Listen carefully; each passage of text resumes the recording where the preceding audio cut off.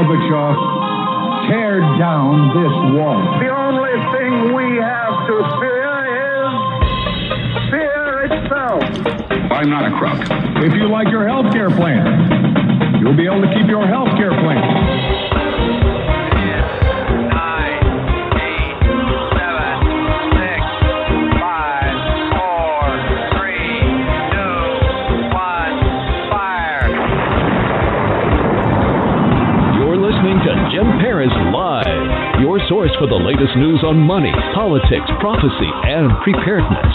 And now your host, the editor-in-chief of ChristianMoney.com and the author of more than 30 books, Jim Paris. All right. Hello, everybody, and welcome to our guest segment.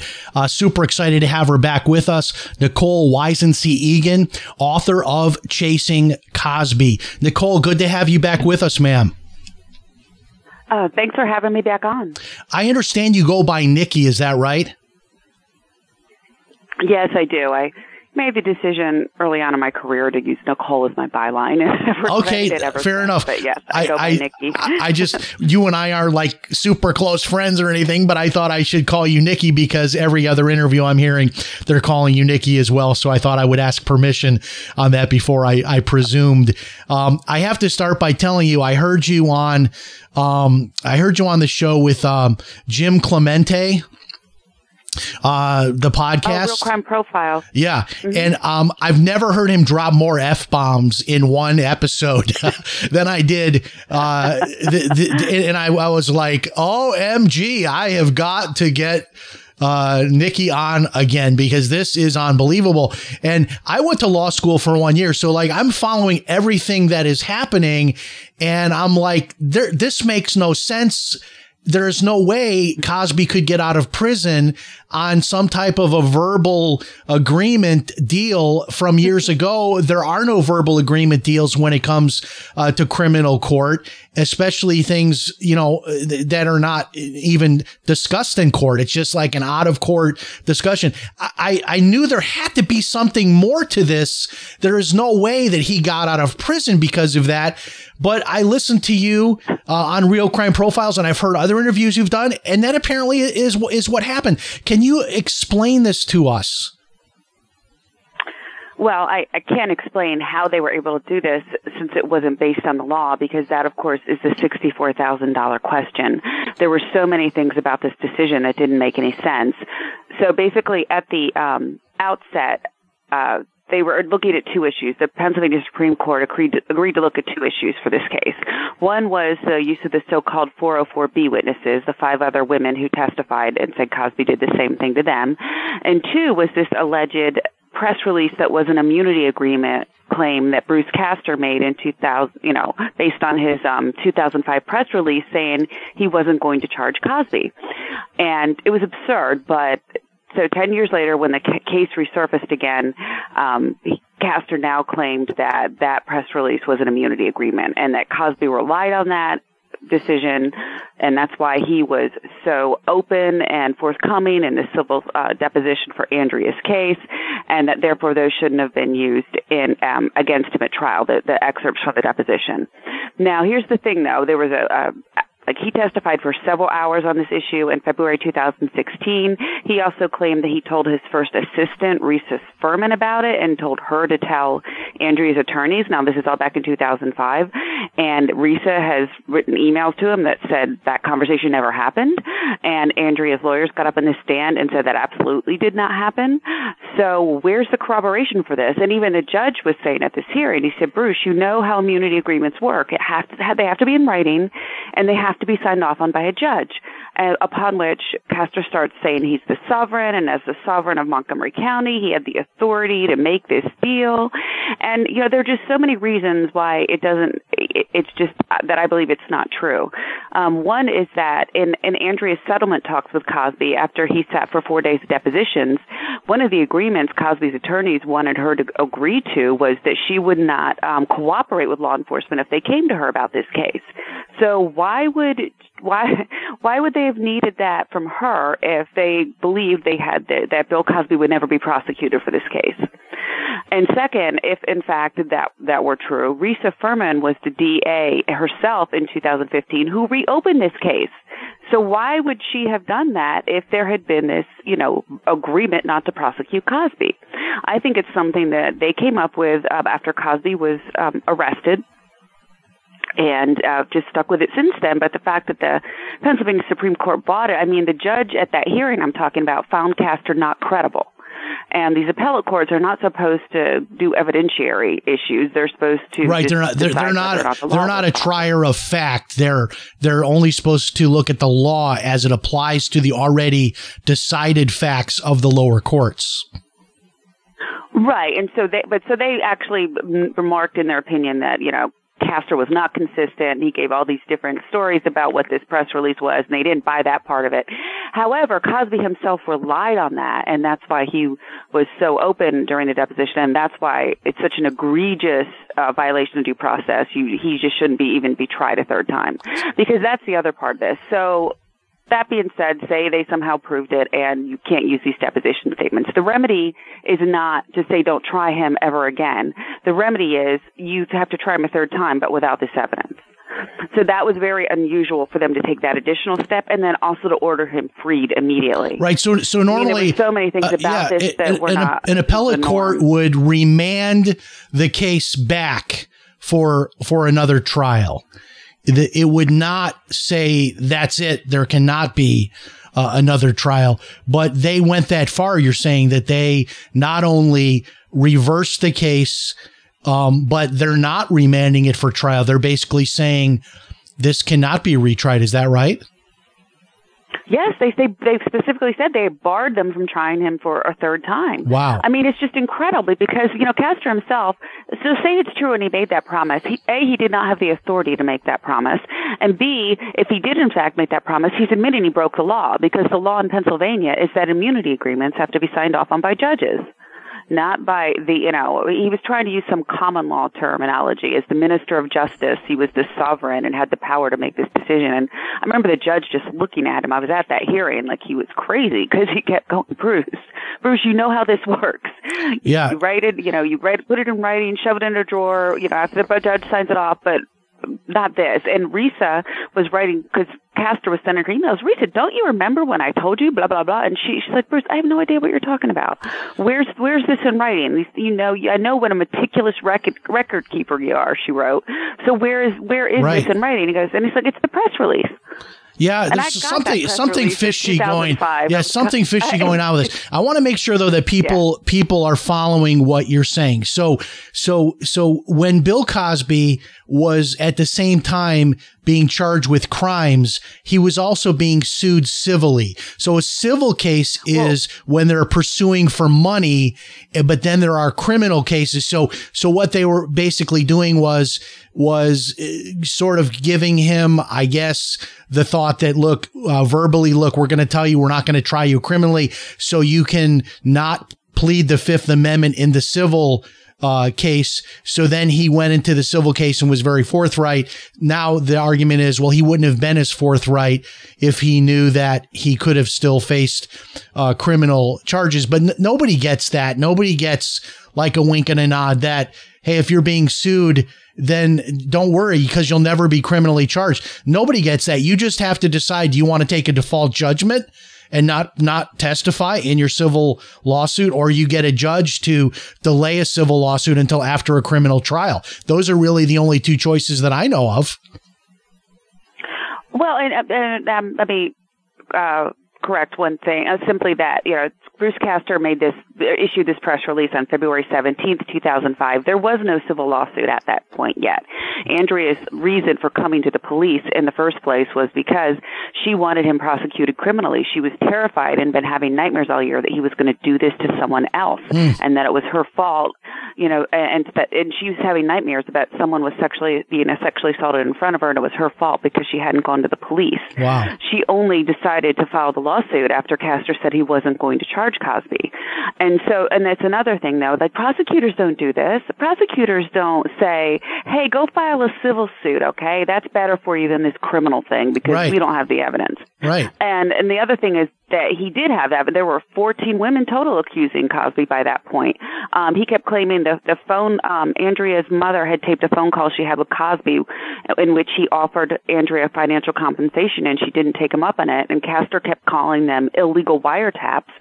And I found documents that showed that Risa Furman, Risa researched that for him in January 2005, and she came to him and said, Bruce, these phone calls, it's illegal. It's a one-party consent state. It was in, Canada. And he said, but he insisted, even in that press release, in still calling them illegal wiretaps.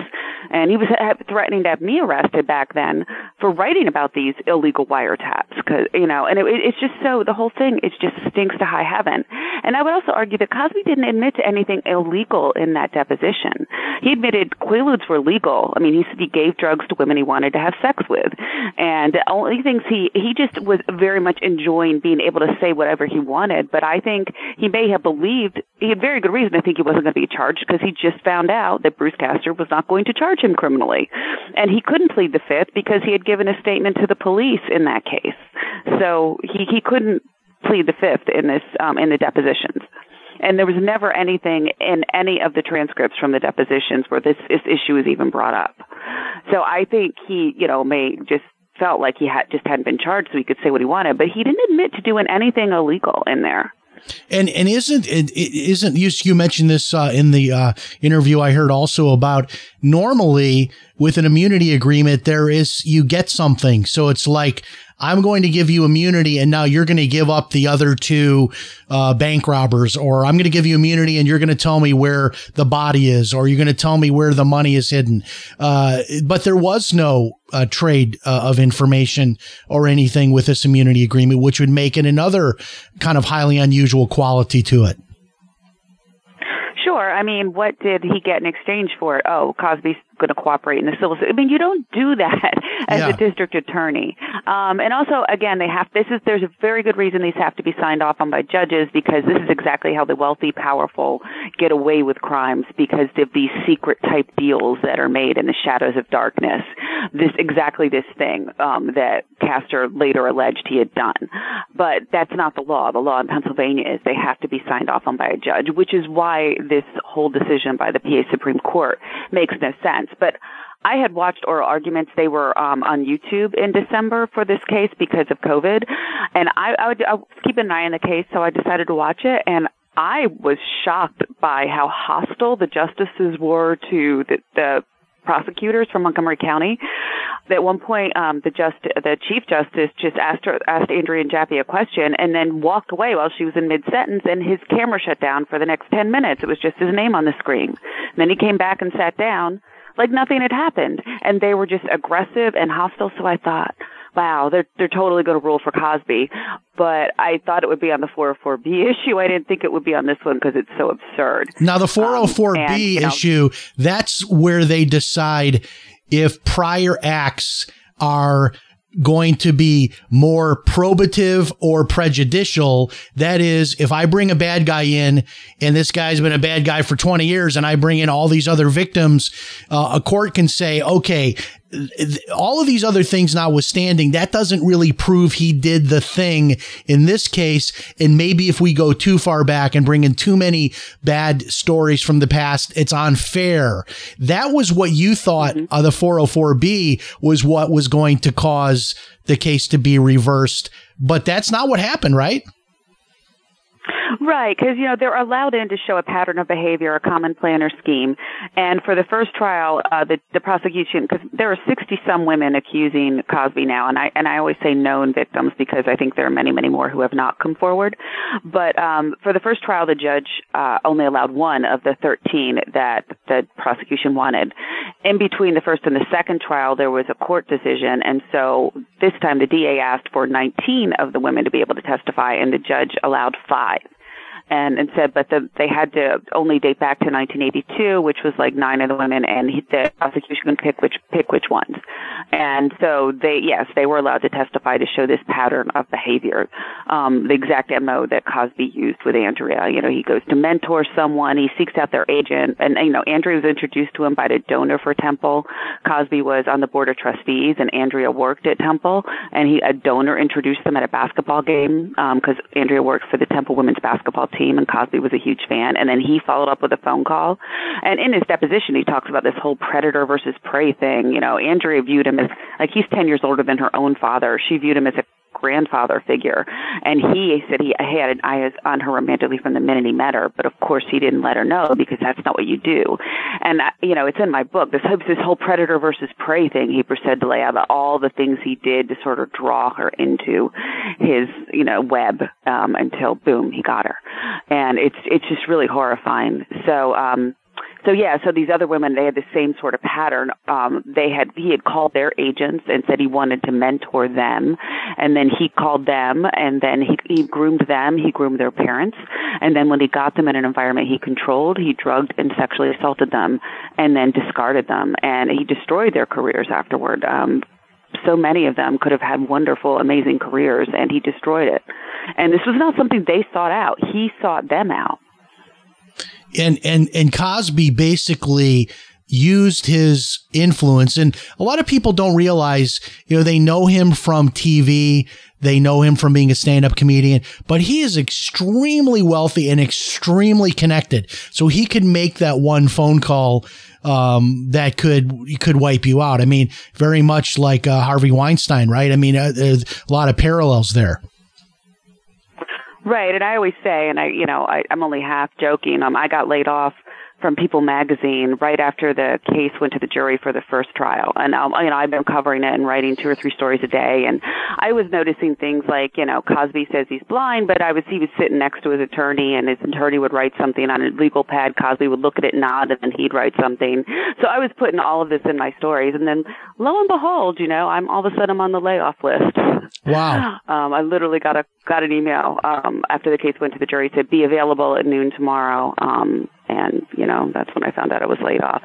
So, and D.L. Hughley has this anecdote talking about, I think in the 90s when he worked at a radio station, and Cosby called in, and he knew Cosby didn't like him because Cosby was always battling with these male black comedians who swore, and in their routines. And so at first D.L. didn't let on that he was on the phone, and then Cosby was being kind of a jerk, I guess, to the other host. So D.L. said something, and Cosby goes, "Is that you, D.L.?" And he said, "I don't like how you start saying the swearing thing." And D.L. goes, "You know what, man?" He said, "I may swear, but no girl ever woke up with her drawers on backwards after being drugged by me the next day," or something like that. And the next thing and he tells this story a lot. People can Google it.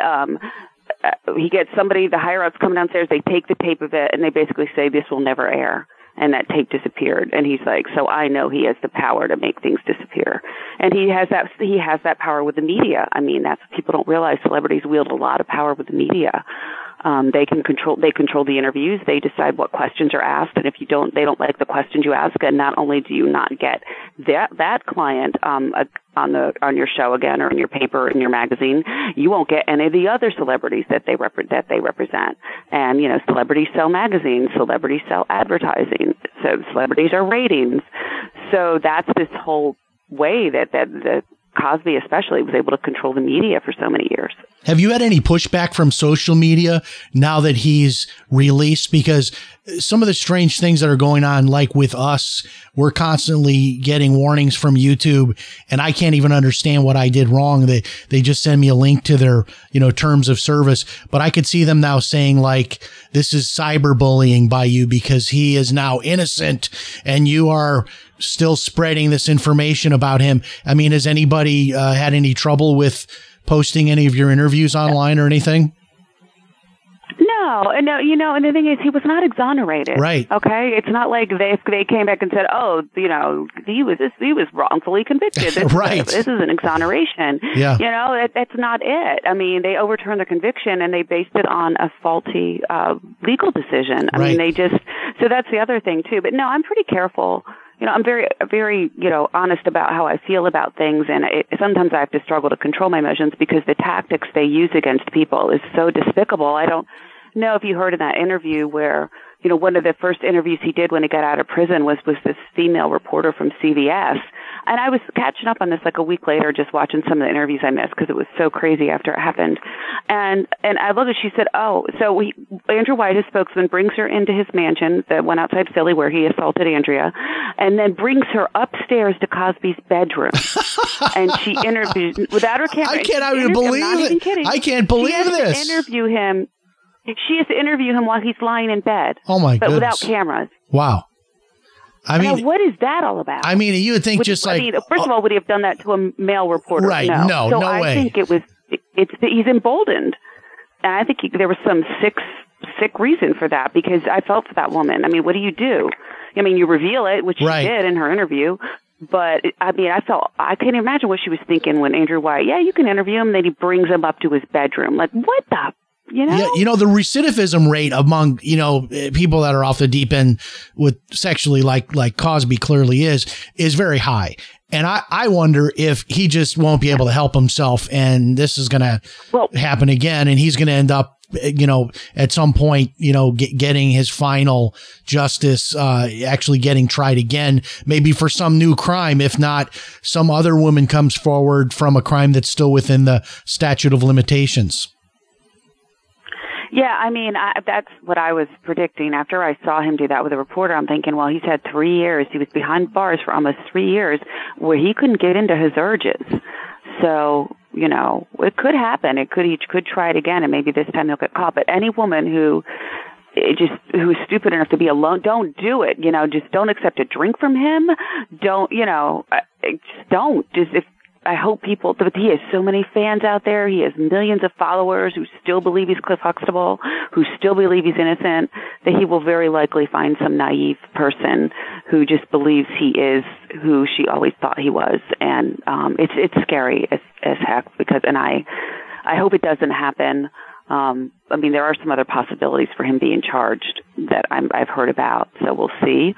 But yeah, he's been emboldened by this whole thing. I mean, once again, he proved he can control the criminal justice system with his power and his wealth. I don't know how he did it yet, but there's no way that decision made any legal sense whatsoever. Yeah, very tortured decision. Now, what do you make of this Bruce Castor? He was threatening you with jail. You mentioned something about some real estate deal. Was it his father was in on a real estate deal or something? It sounds like he's either so politically, he's trying to move up politically. He ran for governor, I guess. It's either that ambition or there might be some inappropriate connections. What was the connection you mentioned about his father in a real estate deal? The only thing, and this is back in 2005, and if anyone, ever wants to see all those stories, they're on my website. The only connection I could find between the two of them is Bruce Castor's dad, who was also an attorney, had represented the buyer who Cosby bought that house from where this happened. And he didn't disclose, there's nothing wrong with it, but it's just you have to disclose any potential conflicts of interest to lawyers in a case. And Castor disclosed it to Cosby's attorney, Walter Phillips Jr., but he did not disclose it to Andrea's attorneys. And so that's what that was all about. And, Castor did have a reputation for trying to curry favor with those in power, but he was also, and I write about this in the book, he was a very, very good prosecutor, and I'd seen him get convictions on murder cases where they didn't even have the murder weapon. All they had was the imprint of a weapon in the holster. Wow. And we had this case of this state trooper who was preying on women, Michael Evans, and all of these were delayed reporting cases. It was like teenagers or domestic violence victim. He was preying on purpose because, they always choose victims they think won't be believed.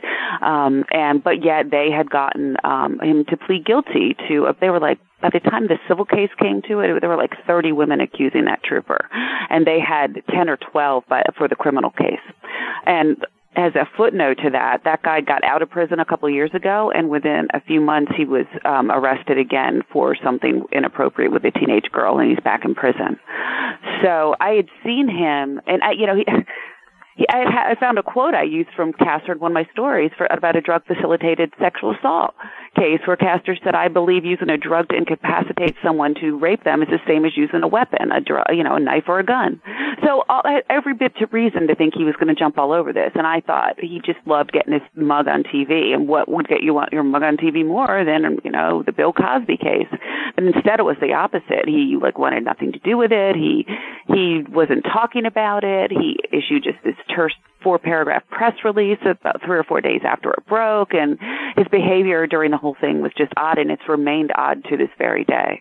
Yeah, you wonder, and I mean, you just speculate and you think, maybe somebody was threatening him or something. I mean, who knows? I mean, because it sounds like he's like an aggressive prosecutor and just made an exception. This is what people hate when there is this idea of two sets of laws, one for the regular people and then one for the famous people. And especially in this case, how unusual it was. In this, is there a chance that maybe the Supreme Court could look at this case? Because it seems to me like anyone in Pennsylvania can now claim that they had some kind of an unwritten deal and try to use this to get out of jail. And that's the sad thing about this and the scary thing about it. And I know they're looking at whether to appeal because, the ripple effect of this, like Ghislaine Maxwell, Jeffrey Epstein, the accomplice, right? Her lawyers wrote a letter to the judge the week after this saying, hey, she should be released too because she was given immunity from prosecution. However, that case, what that was about, there was an actual non-prosecution agreement for Epstein in Florida that was in writing and was signed off on by a judge, and which is different in this case because this was not in writing and it was not signed off on by a judge. But the judges had already ruled on that only applied in Florida and not in New York. However, they're going to try. So I think the prosecution, they have to at least try because, of course, the U.S. Supreme Court does not hear every case, but it's a due process issue. But they hear cases where the issues are applicable to other cases or important for other cases. And that's why, again, on the other women issue, 404B women, there's actually a lot of varying decisions on how many is too many other accusers to allow to testify. So that's why I was thinking they would rule on that to give some clarity because the judge was really looking. He's like, how many is too many of these? How far back can these claims go? I mean, there's still a lot of uncertainty on how many people like that you can allow to testify. And that could have been something, again, the Supreme Court would want to address. But yeah, I hope they do. I hope they do appeal because this could have a very, very bad effect. And, the sad thing is it doesn't affect people like you and I. It affects, it helps the powerful and the wealthy escape justice. It doesn't help the average defendant who gets arrested. And, I know a guy who's been in jail for 25 years now for a murder he didn't commit, and the DA's office in Philly actually thinks he's innocent. They've been saying this for years. He's still sitting in prison. Wow.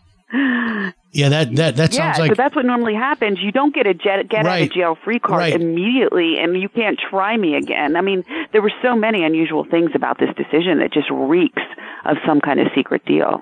One other thing I wanted to touch on before we let you go is what a lot of people don't realize is these women that met up with Cosby and they were drugged, and the allegation is they were drugged and they didn't know they were being drugged. His story is they freely took the drugs that he gave them.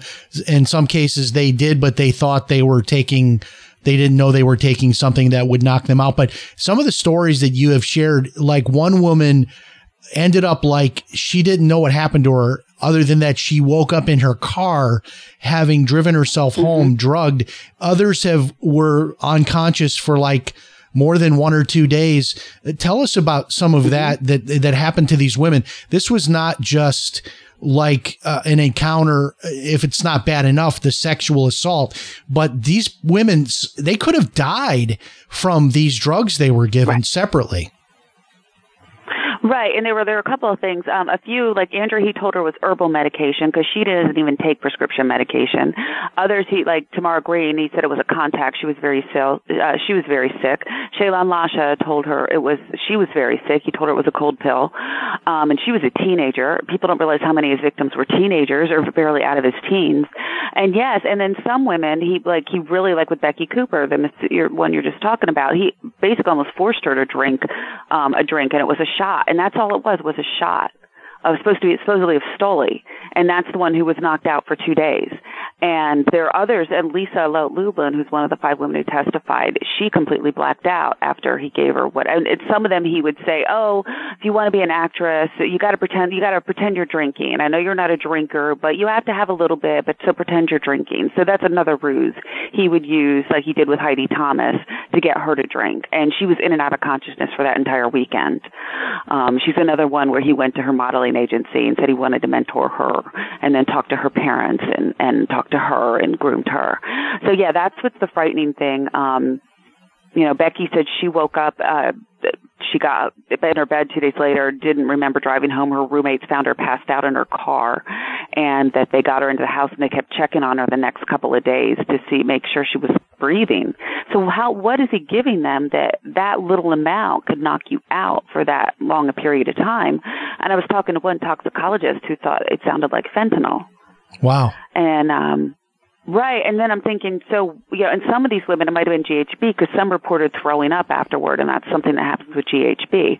But yeah, how does he know they're not allergic to right? Or that they're on some other medication. They could be on another medication that could interact with. They could be someone with a heart problem. I mean, all these other variables. It's amazing that no one died. I mean, as far as we know, no one died. Has anyone ever investigated the source of these drugs? Like, who was the provider to Cosby of these drugs? Oh, Cosby said he got them from Dr. Amar, who was a gynecologist. He got them for his back pain, the Quaaludes.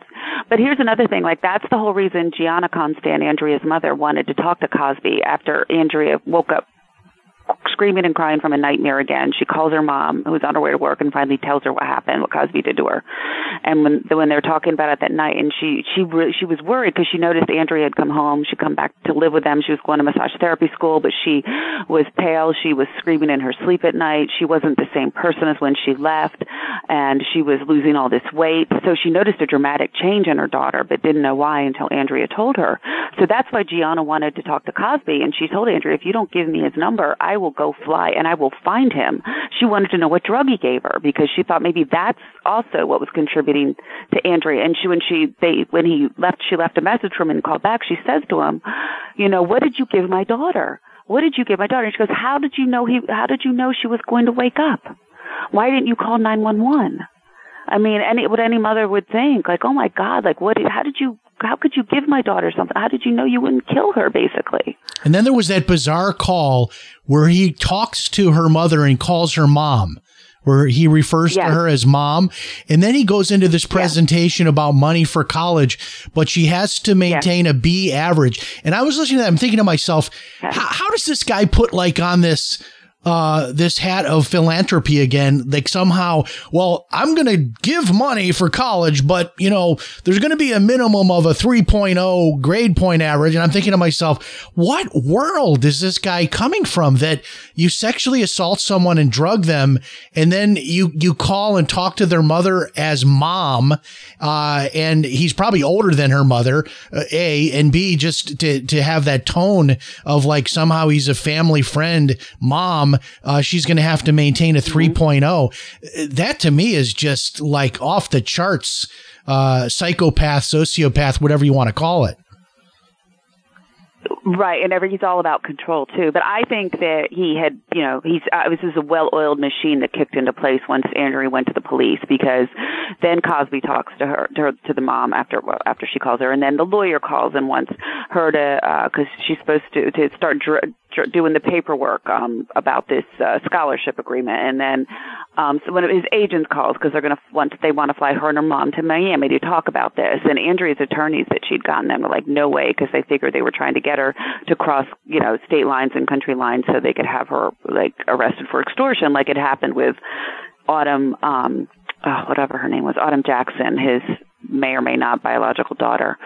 So I mean, it was a very well-oiled machine, and I'm sure there are many other recipients of this, educational fund from Bill Cosby for many years. But you better keep that 3.0, right? Or the money. Yeah, you still got to be in control. Yeah, the money's going to dry up. Still got to be in control. Now, Nicki, what's next for you? Is there going to be an update to the book? Is there going to be a new book? Are they coming after you at all, threatening lawsuits or anything? Knock on wood, not so far. My second book just came out in June. I co-authored with the subjects of the book, which is another equally outrageous case. It's called Victim F. A woman was kidnapped and raped and held for 2 days, and when she was released, the police held a news conference and called the whole thing a hoax, and she was called the real life Gone Girl in headlines across the world. And it's just is that a podcast? I've seen that somewhere. Is that now a podcast? No, not yet. It's the book just came out June 8th. Okay, and is that also on Real Crime Profile? Are they talking about that? Yes. That's where I saw it. I saw it on the episode list. Yes. I would love to have you on my producers listening in the other room. I'd love to, have you come back in a few weeks and tell us about that case. That sounds absolutely fascinating. And this other case you mentioned about the individual that's not guilty but being held on murder charges. Is that a book you're working on also? No, I'm trying to figure out what to do with that because this is a Philadelphia case, and there were a bunch of detectives there that were just doing this to a lot of people during this period in time. So I'm trying to figure that out. I'm working on a book proposal on another case for another book that I think would also, be co-authoring with the subjects of the book because, this is their lives and, co-authoring is a different way to tell their stories. And I've got some spin-off projects from the Chasing Cosby book that I'm working on now that I hope will come to fruition. And what is the website for people that want to follow your daily blogs and all of that? Yeah, and actually I have got to start right now. I actually started looking to do a blog or something to try to track some of this stuff. NickiEgan.com, NICKIEGAN as in Nancy.com, or NicoleWeisenseeEgan.com. Thank you so much for being here. You're a voice for all of these women and for people that are not getting what's going on here. When you talk about a man that for decades has done this to women, and then you see these women watch him get away with this has got to be destroy your soul if you're a victim of Cosby, and not to mention all the other victims out there of other men that may not ever come forward now because of what Cosby has done. You've got to keep going. It's God's work. Oh, I'm not stopping now. So I would encourage people to read the book. There's a lot in there that has not been out in the public, and there was a podcast made of my book. We did it with all the real survivors, 16 of the survivors, Chasing Cosby is the podcast. And on Real Crime Profile, they did several episodes with me when the podcast came out last year, and then Tamara Green was another accuser, was on 2 of them. So that's why Jim and Laura had me back on in the midst of Victim F to talk about Cosby, because that happened in the interim, and they're going to have me on in a week or 2 for Victim F as well. But I just I encourage people, before you form an opinion about anything to do with this case, just do some research, because there's a lot of misinformation out there. Absolutely. Thank you so much, ma'am. It's good to have you with us, and we'll look forward to having you back again. Wow. That just takes my breath away when you think about that. And it just goes to show you how many times the public image of someone is not the same as who they really are. And I can just tell you from being on a lot of big TV shows myself over the years that most of the let me just say a lot of the Christian personalities that you see on different TV shows are not those people. They're not the same people. And I'm not saying they're murderers or rapists or anything like that. I'm just saying that the public image that someone can portray on television is so different so many times than what these people are really like. And this case with Bill Cosby is just like exhibit A of that. And this just makes me sick to think about this just unusual torture decision made by the Pennsylvania Supreme Court to let him out of prison. Wow, just so many people destroyed, and he walks free, and he's not exonerated, as she said, which is so important for people to understand. Thanks so much for joining us. I hope you enjoyed tonight's broadcast. A lot of information from a lot of different directions, but it's all information that is good for you to hear. And if you have a woman in your life, which we all do, a wife, a mother, a daughter, a sister, an aunt, take steps to have them take a women's self-defense course to learn about situational awareness and how to defend themselves and how to avoid situations like this. Never blaming the victim, of course, but simply saying we've got to do more in our society to protect women And when people do things like this, they need to be held accountable. Thanks so much for joining us. God bless. Remember, if it's Sunday night, it's Jim Paris Live. Thanks for joining us. So long, everybody.